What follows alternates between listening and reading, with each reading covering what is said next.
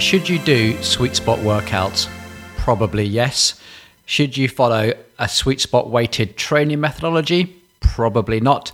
That's what we're going to get talking about in this podcast. Let's get started.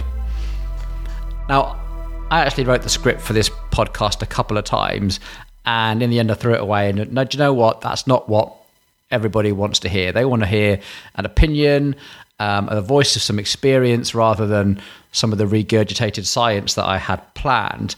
And I think this will make for a more useful podcast. Now, there are tons of resources if you want to look up what Sweet Spot is, how you can integrate it into a training program, what the science is.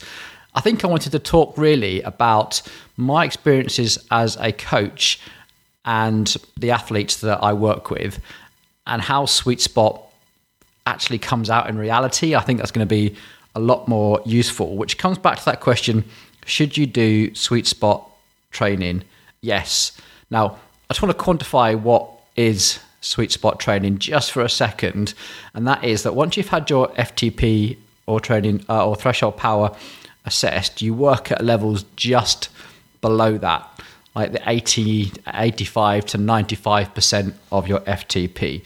Now, for a lot of people, that is a race pace, so a cyclocross race, mountain bike race, a short crit race, a Zwift race probably comes out around Sweet Spot. And it's been shown to be highly effective at building your FTP and performance and fitness. But also it has some downsides as well. But oftentimes all the pros outweigh the cons. Now, you're probably listening to this podcast thinking, well, I've heard other approaches as well, like polarized and optimized and flat levels, and what should I do? What should I do? And so my feeling is, for most people, Sweet Spot is the right thing to do if you are an average cyclist looking for average results. Now, that sounds really insulting, but I just want to quantify that a little bit, and as to why Sweet Spot just works for that sort of approach. One, Sweet Spot is in that area where we get endorphins, adrenaline, that feel-good factor. It feels like we've done a workout. It feels like we've made progress. It feels like our time in that hour or so was worthwhile, and it's rewarding. And if it's rewarding, you're more likely to do it. Also, when I say the average cyclist, one of the downsides to Sweet Spot training is actually that it can become quite highly fatiguing. Now, at what point that is depends on the athlete, but generally speaking, even quite well-trained people can actually maintain a fair amount of Sweet Spot training before the accumulated fatigue starts to catch up. And so it's not really until you break outside of the averages that you need to start thinking about a different approach. The whole point of an average is that most people suit it, which is why it kind of works. Now, Sweet Spot is fantastic for that low volume. The time crunch cyclist is the classic one to think about. And if you're fairly low on training hours, then Sweet Spot training is a very, very effective way to build your fitness, build your FTP score, and get that performance gains that you're motivated for. However, you will reach a plateau with it relatively quickly. Maybe that's what you want. For a lot of the people that we coach, they tend to come to us with, I've entered an event, I need to get fit for it, I've got a family, I've got jobs, and absolutely in that situation, a Sweet Spot approach is totally the right thing to do. We can very carefully manage the fatigue and the performance gains at a time where they periodize ready for that event. The client is very happy, they've built their fitness, they go into their event feeling ready for it, and after the event they probably back off and then go and spend more time with their work and their families, and they go through a cycle. So Sweet Spot training really works for that. It can keep people motivated. Once we go outside of those averages, and I want to make sure that we go to both sides of the averages, and that can be someone that's very undertrained and someone that's overtrained as well. So First of all, if we are picking up a new client who really doesn't do much cycling at all and very, very undertrained, then a sweet spot, actually the accumulated fatigue is going to get on top of them very, very quickly. But the other problem is that taking a more polarized approach, and just to clarify, that polarized approach is when you try and aim for 80% of your training to be very easy and 20% to be more challenging. With an undertrained athlete, actually doing really easy base work on a bike is actually quite hard.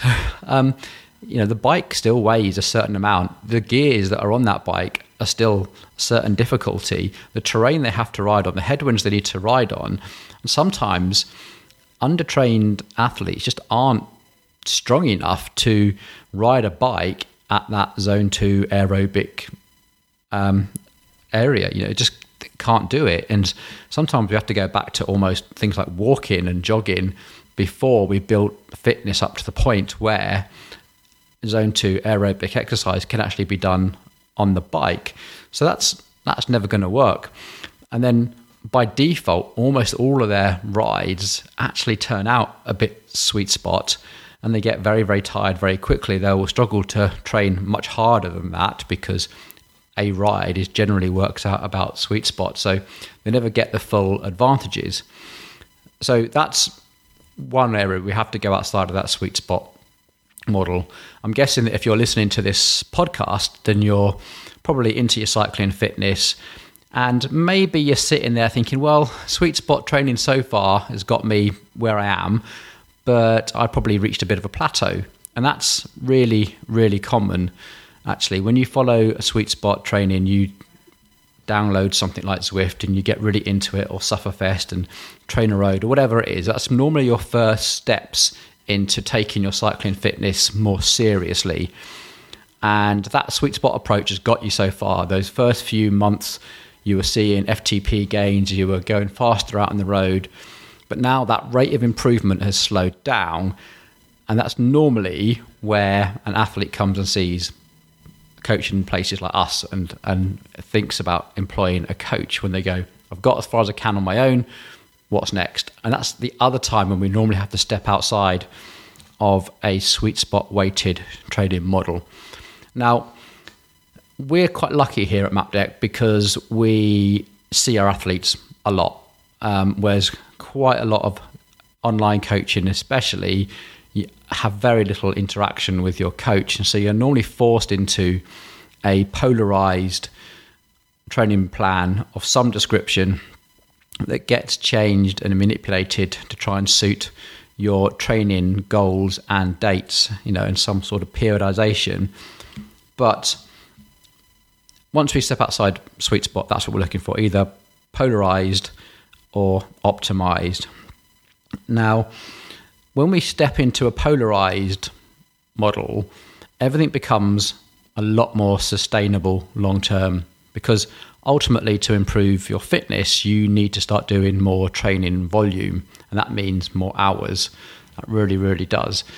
And you can't do that. You can't just do sweet spot every day. You can't do it. So you have to start getting that volume of training in at those really low aerobic intensities, that zone 2, that low heart rate, where you can ride multiple hours, day after day. You recover quickly. And if you take a rest day, you'll come back feeling super fresh. And that's when you can really hit those hard workouts and you get the absolute most out of them. And that's where you get the gains. It's that balance, if you like, between building up the capacity to create energy from the aerobic training. If you've been listening to the previous podcast when we've been talking about how you create energy from oxygen, you'll know that by doing that low intensity training, you're training your body to create ATP, to create energy, to make those muscles twitch. And then on the other side, that little 20%, we're doing the force production, the raw power generation that's actually going to use that energy that we've now created. So it makes sense. It's a pretty obvious thing to do when you break down polarized training. It kind of makes sense in your mind. But even though I can sit here and go, well, that makes sense. You build your power, you build your strength, you build the ability to actually do a performance, but then you just add the endurance by making sure you've got the energy to do it. Sounds obvious. The amount of kickback that we get from athletes when we present them with a polarized training model is bonkers.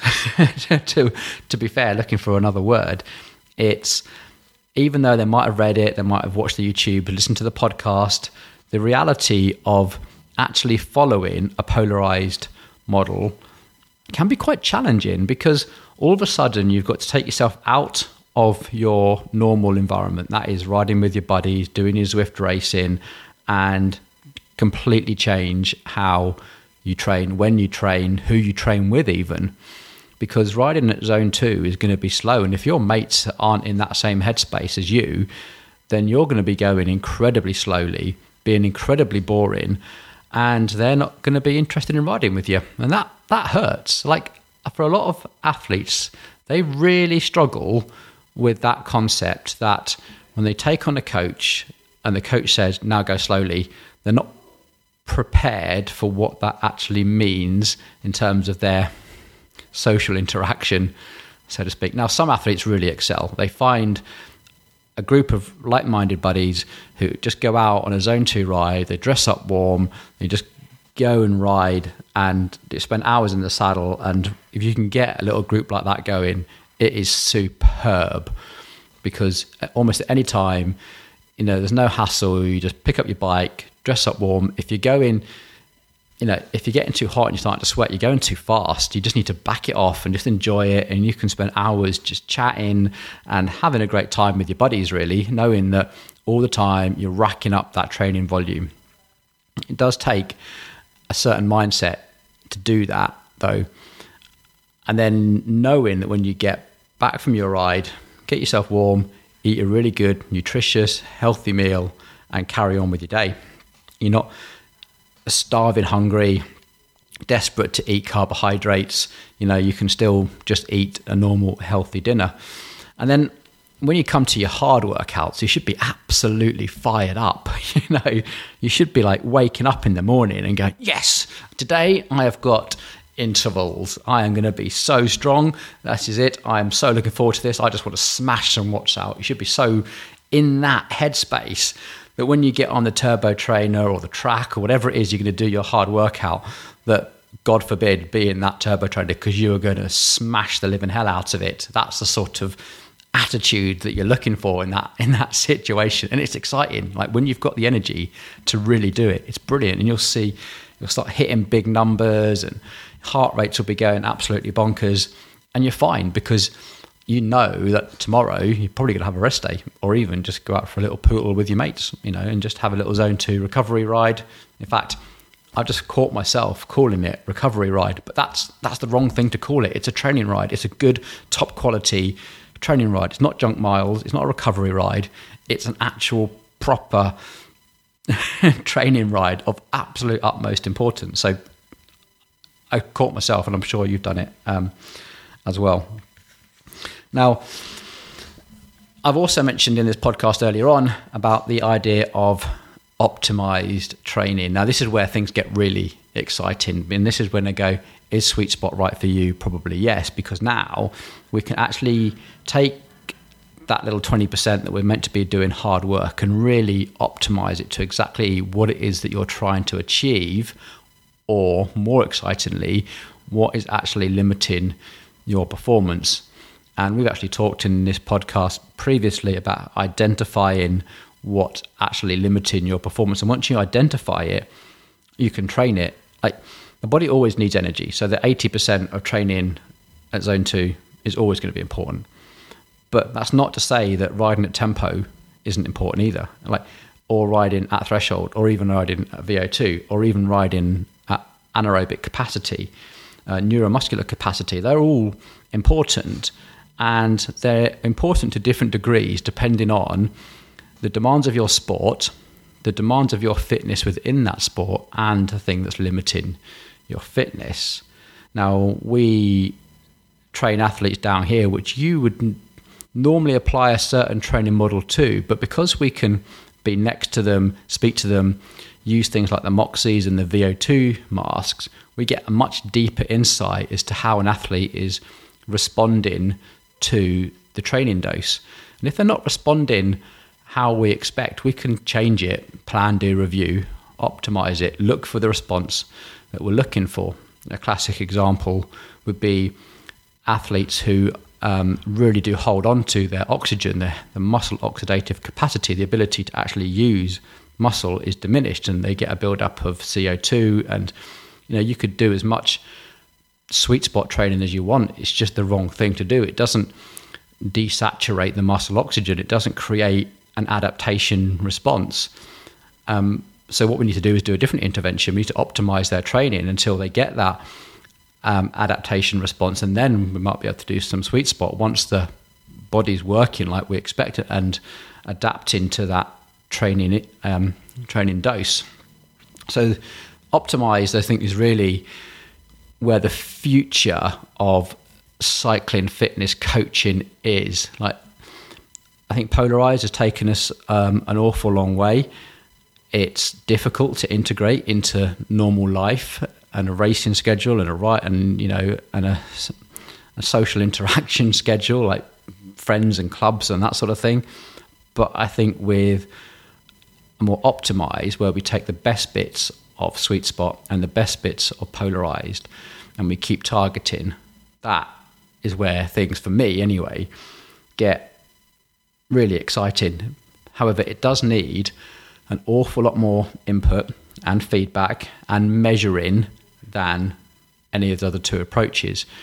I think that's why when you go to a website, let's say you're in the mood for a coach and you're going to Google, cycling coach, and you're going to get two opinions really. You're going to get, we're Sweet Spot and this is how we coach, or you're going to get, we're Polarized, this is how we coach. The optimized thing tends to be what you find in sports teams.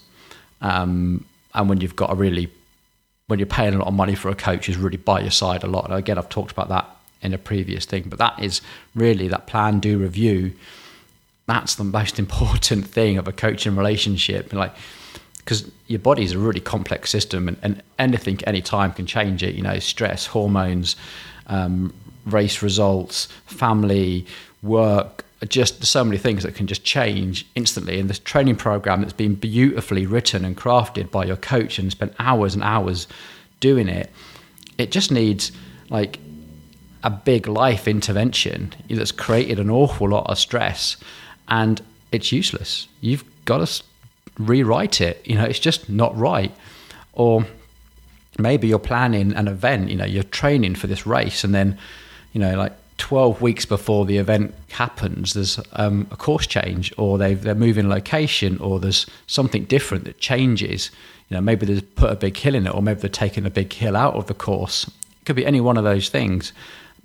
Could be that the weather is going to be appalling if you're doing like a gravel or a mountain bike race, and it's absolutely chucking down with rain. It's going to be in the winter, and now you're changing into like a riding style that's chugging through mud as opposed to a riding style that's on smooth trails.